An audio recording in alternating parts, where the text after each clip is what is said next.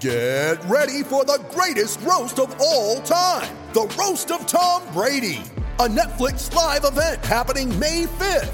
Hosted by Kevin Hart, the 7-time world champion gets his cleats held to the fire by famous friends and frenemies on an unforgettable night where everything is fair game. Tune in on May 5th at 5 p.m. Pacific time for the Roast of Tom Brady, live only on Netflix. Strides Forward. Hello and welcome back to Strides Forward, where we share stories about running, told by women. I'm Cherie Louise Turner, the producer and host of Strides Forward.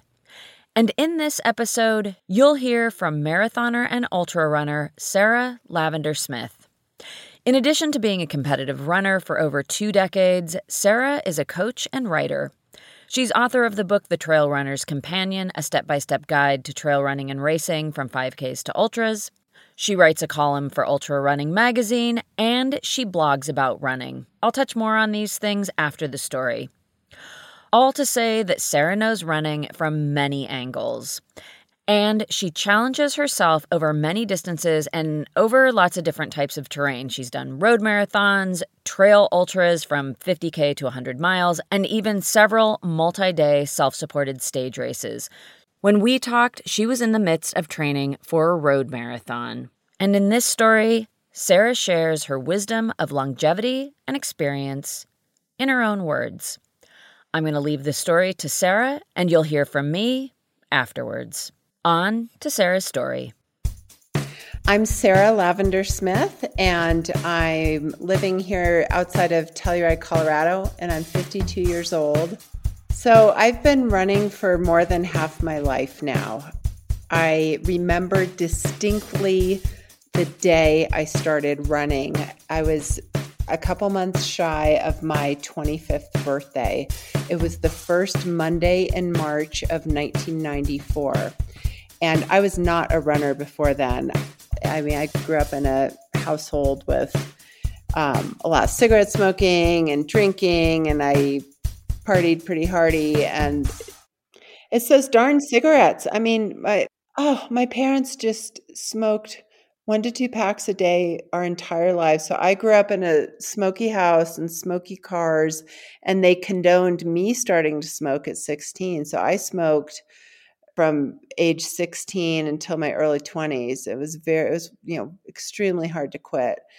And the only way I was able to quit is my wonderful siblings in my last year of college at UC Santa Cruz, when this was 1989 and 90, when mountain biking was just becoming a big thing. They pooled their money and bought me a bike so that I could ride a bike to campus. And it was the first step toward being mildly athletic, and it motivated me to quit smoking so that I could ride that bike up the hill. So running was not in my realm of reality or something I did.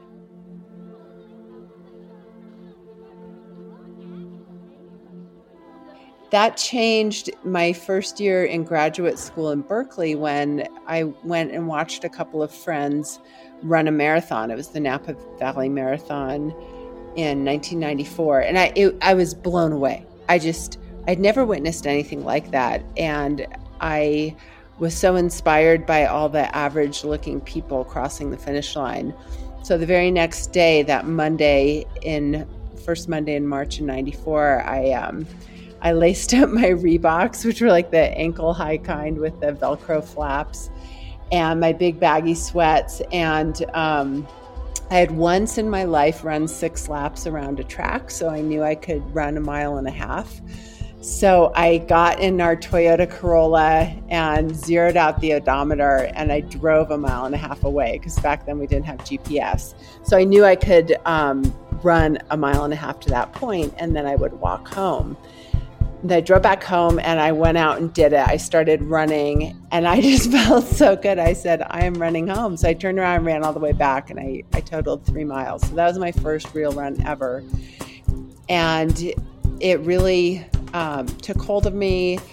I got better at it. I made a goal to go run the marathon that my friends had done 1 year later, and I made a goal to run the whole thing and try to break 4 hours by running an average 9-minute pace. And I did it. And that was my first marathon of many. I've run over 100 marathons and ultras at this point. And I got into it because I think it was an outlet for my stress as a graduate student at UC Berkeley's Graduate School of Journalism. I was very stressed out and not very happy in hindsight. And I think it opened up a world that I hadn't been aware of. And just the physical feeling of well-being of my body generating heat and energy and losing weight and feeling the best I'd ever felt. I just had never felt physically so good. And I think I liked the immediate feedback and also the way that I could quantify success and build on success by growing my mileage volume and following a training plan and all those kinds of things. When I was dealing with some very stressful things in graduate school, running was always there for me. Running always gave me a sense of success and healthiness and friends. That's the other thing. I had friends a little bit in graduate school, and I was married at that time. It was unusual because I married my husband young. But I didn't have a great friend group until I plugged into Runner Friends. So it opened up a new world socially. And, we just have a runner friend. It's very therapeutic. I will say it can be troublesome too. A running relationship nearly destroyed my marriage back in the mid 2000s because running creates intimacy. I was in a training group. When I was road racing, I was really at the peak of road marathoning. And there was a person in that group I really needed to separate myself from. And it was one of the hardest things I ever did, breaking up with that person in that running group. And I changed everything. And I started running trails by myself. It was a very difficult time in my life. And I found solace and solitude and sort of a rebirth on the trail.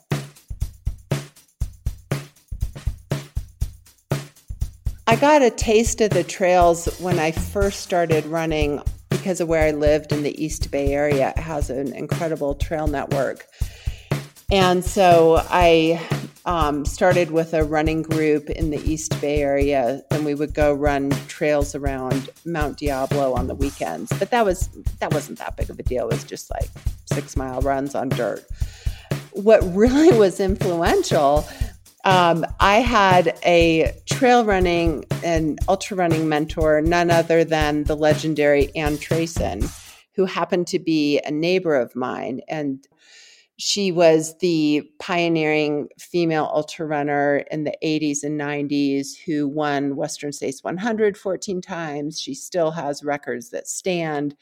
And so in the mid 90s, right as I was getting out of graduate school and we moved to a little town just north of North Berkeley called Kensington, I would see this woman run up my street every day and run around the neighborhood. And I asked, like, who is that person? And I found out she was Ann Trayson. And I started to understand her legendary status. And I decided this was when she was at her peak, winning both Western States 100 and the Comrades Ultramarathon in South Africa 2 weeks apart. So it was just this phenomenal feat. And so I wrote a profile of her for a local publication.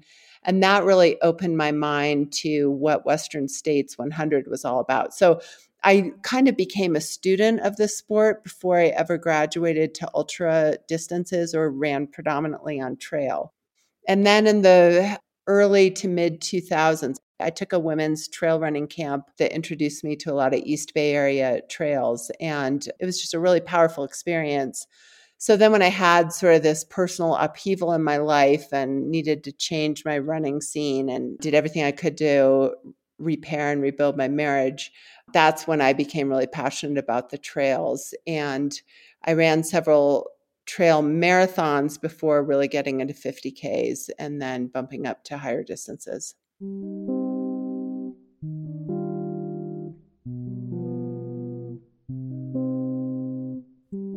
I had the bizarre, surprising experience of winning the first 50K I entered.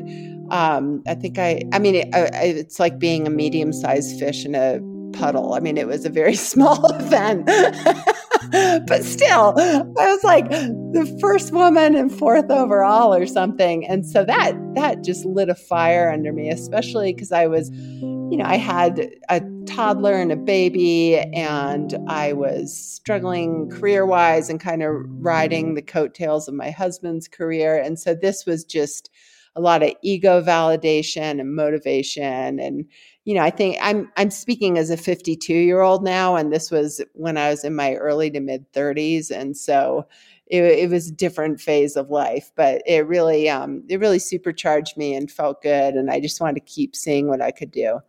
And so much of what I love about extra long ultras, 50 to 100 miles, or the self-supported stage races over a week that I sometimes do, it's so strategic. And it is not at all about just physical fitness. It's really about strategy and logistics and mental preparation. So I want to run smart, which means being really smart about gauging my pace and running within myself and taking care of my systems along the way. So systems management, meaning fueling, hydration, thermoregulation, all of that matters so much when you're out there past sunset. And so there's a lot of drama in that, it's like just trying to take care of yourself and keep your shit together and not blow up and not give up and not hurt yourself along the way. So just being out there in kind of the excitement of, I'm going to take care of myself and prevent problems. So that's what's going on with me mentally as well as physically along the way. And it's highly focused, it's just about getting from point A to point B and doing it as well as you can. And so I like that challenge. So if I'm catastrophizing or ruminating or having anxiety about the miles still to come, I just try to say, shut up and run and focus on what's around me. And one of the tricks I do to employ that was reinforced by having a client of mine is visually impaired, and he needs a guide to run with on ultras. And so I pretend I'm being a guide to a visually impaired person, and it forces me to narrate in my head what I'm looking at and the trail we're covering. And it sounds silly, but it's insanely effective. If you have to focus so much that you're describing where you're running to someone, then you're guaranteed to be highly focused in the present. And so that takes my mind off the aches and pains. If that's not working and I happen to be near somebody, I often buddy up with someone, and I'll put on my reporter hat and start interviewing them and just asking questions, which may be pestering to them, and maybe they'll run away to get away from me. But if I can strike up a conversation and just ask some questions that gets another person talking, and it gives me something to listen to, then I really enjoy that. And then, I love the old saying, two old sayings. One is fake it till you make it. So just kind of pretending that, hey, I'm fine. I think that's a Courtney Dauwalter saying. I'll just try and push out the negative thoughts by repeating to myself something over and over, like, you're fine. This is fine. Everything is fine. That's one of my mantras that I use. This is fine. This is fine. So I've kind of adopted that mantra. It's like, hey, this is fine. Even though I don't feel fine, this is fine. And so just kind of pretending and faking and practicing optimism. And then you actually will start feeling fine. And then I always default to this saying that my first coach back in the mid-90s is this wonderful, wonderful man named Alfonso Jackson. And I connected with him because like everyone in the 90s, I did the team and training marathon program and then was a mentor for it. So Coach Alfonso would say to me, honey, even when you feel bad, try to look good. And so I always tell myself, even if you feel bad, try to look good. And it sounds silly, but if I run as if I want to look good, as if someone's videoing me, it is amazing how it fixes your form, it relaxes your jawline, it puts a smile on your face, and it ties in with fake it till you make it. Like if you can, try to run as if you're running with good form and looking good, you actually will feel better. And then the other thing I do, I mean, I've had some very, very dark moments during ultras, especially in the middle of the night of 100-milers or out on some of these self-supported 7-day stage races that I've done. And it is, it's hard to articulate how desperate and negative it can feel. And at that point, I just default to committing not to quit. And it may be that I need to fall down and take a 10-minute nap on the side of the trail, which I did last summer at the High Lonesome 100, or other things. And at that time, it's not just committing not to quit, but it's also maintaining your sense of humor and your perspective that this is what you signed up for, and someday we'll laugh about this. And I'll tell you something to avoid rather than something to do. So as a storyteller who has written numerous race reports for my blog and other forums, I start telling stories in my head. And it is so often the case, I know other runners have said they do this, where midway through a race, you start composing a story about the narrative of your race.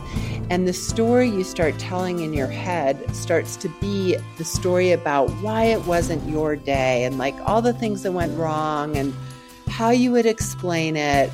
And if you find yourself mentally creating that story, you just have to shut up and shut it down. It is the quickest way to end your race. And so I've learned to recognize if I'm telling a story about my race midway and say, hey, Sarah, shut up. The race isn't done. Refocus. And so I just know mentally to not let myself go there anymore.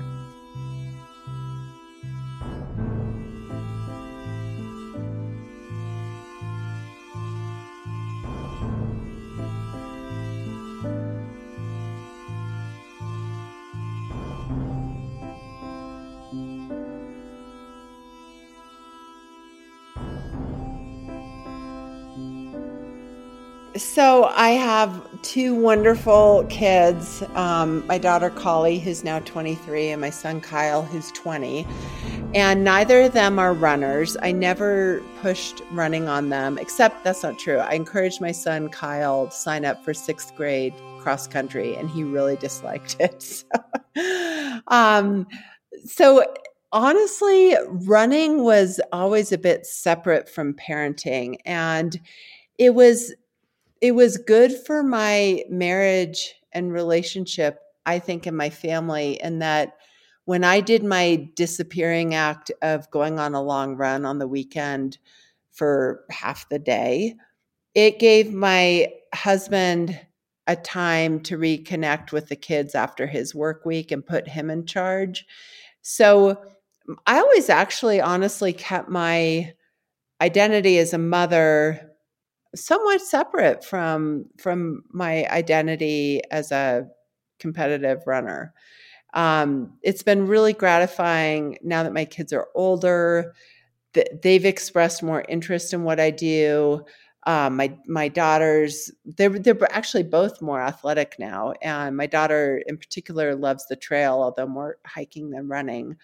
But it's, my identity as a mother, which is, the thing I'm most proud about, way more than what I've done as a runner or a coach. I'm fundamentally mostly proud that I've raised two kids who are happy and healthy, and I have a good relationship with them. It's like I am so grateful for how my kids have turned out and our relationship, and I'm so grateful for my strong and happy marriage too. So those are like the bedrock parts of my identity is that family, that our family foursome and our home.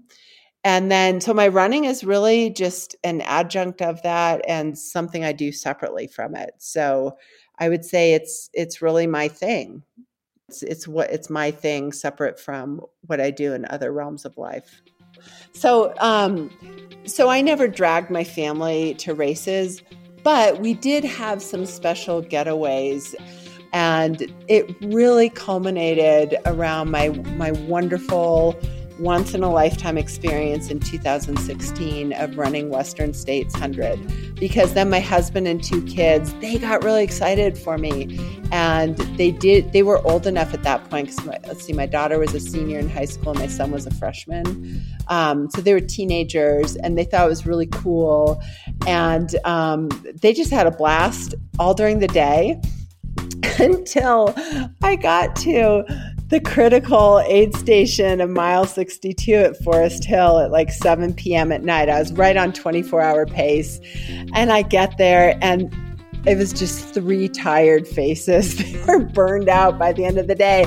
They had had their fill. And so even though it was wonderful having them during that experience, I'm glad I had another couple of friends as my other crew members.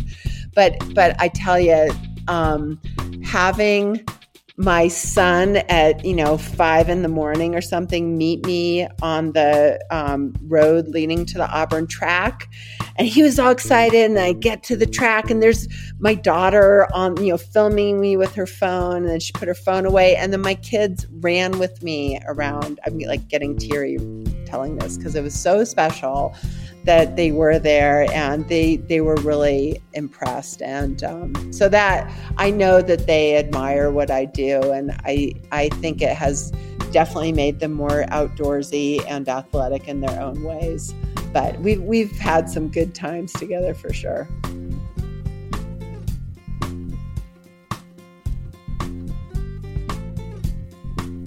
So my adult life was almost entirely in the East Bay area ever since I went to graduate school in Berkeley. Then my husband Morgan and I bought our first home there, and we raised our kids in the Berkeley and Oakland area. But my family roots on my dad's side are here in Telluride. My grandfather was born and raised in Telluride, and his grandfather was a town founder.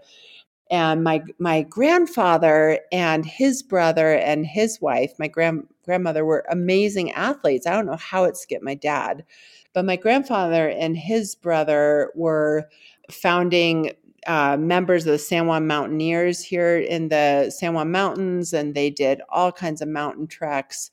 And then when my grandfather got together with my grandmother and brought her to Colorado, she was the first woman on record to climb the 14er Sneffels, and she did all this other mountain stuff.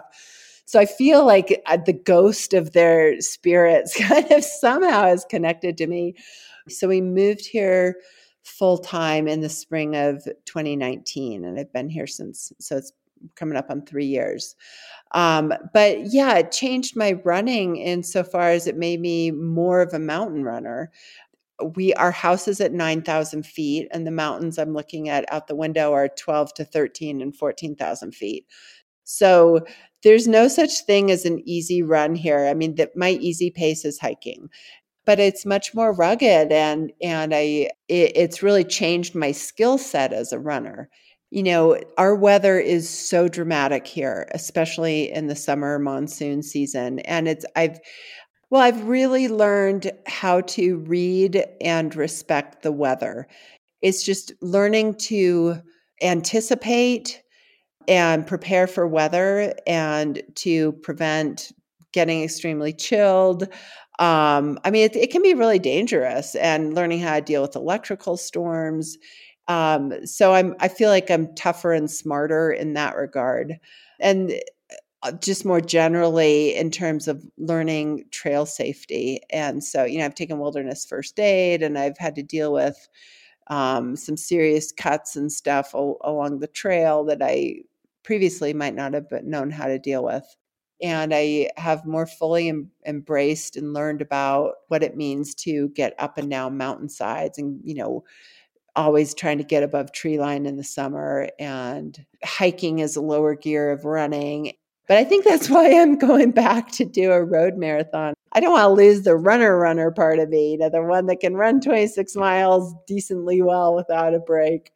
So I'm trying to get some balance there. But I've been thinking a lot about competition because road marathons intimidate the heck out of me now, because it is so humbling because I'm so much slower than I used to be. And I'm slower now, not just as a product of aging, but it's because I live in the mountains now at high altitude. And a lot of my so-called running combines hiking over really rugged terrain in the thin air. And so, back in California, running at sea level in my prime, 8-minute miles felt really easy, and my marathon goal pace was in the low 7s. So I was trying to get closer to 3 hours, or as close to 3 hours with the marathon as I could. Now I struggle to get in the low 8s, and my slow pace is 10 to 12 minutes or even slower if there's a lot of hiking involved in the mountains. So I've normalized 5 to 6 miles per hour, and anything under 10-minute pace is faster. So trying to get my legs and lungs and mind ready to run again at a steady sub 9-minute pace is taking a lot of work this season. And so I'm kind of coming full circle, because my very first marathon back in 1995, in my first year running, my goal was to run the whole thing and average around a 9-minute pace. And here I am, 26 or however many years later, and that's my goal again. And I just please let me break 4 hours. I would enter, when I was faster, I would enter races with the goal of competing against others. So it was kind of arbitrary, but I would love to be on the podium. I'd love an age group award, or even in really competitive races like Lake Sonoma 50, I'd say I want to be at least in the top 20. So I'd have these quantifiable or outcome-oriented goals that related to other people's performance and competing against other people. And that's really gone. I don't care what other people are doing or how I measure up to other people. I'm really racing my watch. So it's really me against the clock and me trying to do my best on any given day. That's what I'm going for. And so I'm just entering this road marathon, trying to run the whole thing, have respectable 8.5 to 9-minute mile pace, and get under 4 hours. That is more than I'm competing with my watch and trying to keep my ego in check and just practice self-compassion for where I'm at right now, and try to be my own biggest cheerleader and say, hey, it is great. You are challenging yourself by getting off the mountain trails. And to me, running without stopping on pavement is a different kind of challenge and a daunting challenge.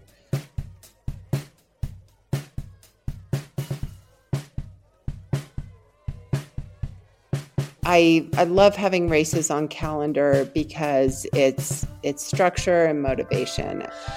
And it's part of who I am.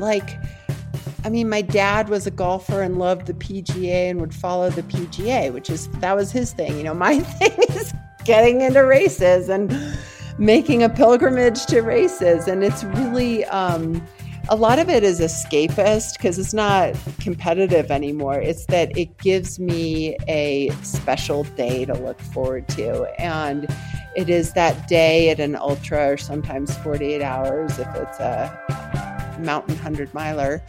It is your day when all that matters in the world is getting from point A to point B as efficiently as you can.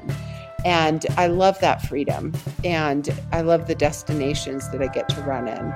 So that is a big part of it. And it reconnects me with people. I've had a lot of changes in my life, and this has been a constant, and it's part of my identity. And I love it. I'm so happy and grateful to have it in my life. And it helps keep me young. I feel really good in my early 50s and like I want to keep doing races. So why would I stop? There are just so many things in this story that I love. So many great takeaways. And yeah, why ever stop racing? I completely agree with Sarah. And she's got some big events lined up this year. She recently ran the marathon she was training for when we spoke, and she did meet her sub 4-hour goal. Congratulations to Sarah on that. Coming up, she'll be racing the Miwok 100K, and she got into the High Lonesome 100 Miler, which is a grueling event. She's also got a lot of other great events on the horizon, so we wish her the best of luck in all those great challenges. And you can join me in keeping up with Sarah on Twitter and Instagram. She's at Sarah Running, and that's Sarah with an H. And in there, you'll see information about Sarah's running as well as her horses. Sarah is also a very avid horsewoman, and she has 2 horses out there in Colorado with her. They are beautiful, and she posts some really great photos of them. You can also subscribe to Sarah's Colorado Mountain Running and Living. The title speaks for itself as to what the subjects are that she writes about, and in there you'll find a full race report from the marathon she just ran. Sarah's race reports are always a great read, so I definitely recommend checking that out. I also recommend her previous blog, The Runner's Trip. She's not adding to it anymore, but there's still tons of articles about training and running, and there's some personal essays in there, and Sarah's just a really good writer, so enjoy checking all of that out. And check out Sarah's book, The Trail Runner's Companion. It's filled with lots of really useful information. And of course, I will link to all of these things in the show notes, so you can go there to follow up on all these items. I want to give a big thank you to Sarah for being a part of the podcast and sharing her story. I'd been wanting to have her on the show for a long time, and I'm excited that that time has finally come. For my own personal reasons, being that I'm 52 and I've been competing in one sport or another since I was 5, I'm always curious to know what keeps women interested in competing as they get older. For me, I love to race for many of the same reasons that Sarah does. It keeps me focused, it gives me a reason to go to new places and try new things, and it is always fun to share meaningful time with friends. Race time together and as well as training time together, you just make special bonds. And having listened to Sarah's story, I now want to try this idea of trying to look good. We'll see how that goes, and I'll keep you posted. And on that note, to keep up with future episodes, please hit the subscribe button. And also, please share the podcast with your friends. I'd love for these stories to inspire and inform as many people as possible, and word of mouth is a tremendous gift to us in that mission. So thank you. And thank you, of course, for listening. As I say at the end of every episode, we love sharing these stories, but we couldn't do it without you. It is just the truth.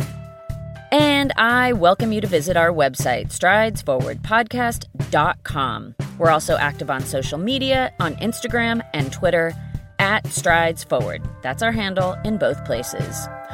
Also know that I do not make this show by myself. Cormac O'Regan does all the original music, and he does sound design. He does that from his studio in Cork, Ireland, when he isn't out training for the Rotterdam Marathon, which is coming up in April. April Mariner of Bonfire Collaborative does all the design work for the show, including the website, merch, logo, and all the social media. April comes to you from Truckee, California, and you can find her at bonfirecollaborative.com. And yes, I'm Cherie Louise Turner, and I'm coming to you from my closet in Somerville, Massachusetts. Thank you so much again for listening, and until next time, we all wish you many healthy, joyful strides forward.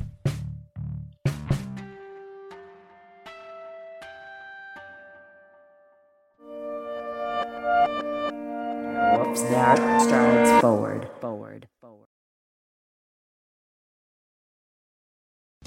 There is no hood like parenthood. When you meet a fellow parent, you just kind of get each other on a whole nother level. Hi, I'm Kanika Chadha Gupta. I'm a former CNN journalist, mom of 3, including twins, and host of That's Total Mom Sense, the podcast. I interview changemakers on their life lessons, legacy, and superpower of intuition, aka their mom sense and dad sense. I've had some pretty amazing parents on my show. Hey, what's up? I'm Kelly Rowland. Hi, this is Chelsea Clinton. It's me, Bobby Brown. Can't wait to share my story. Episodes release every Thursday. Subscribe wherever you listen to podcasts and on YouTube.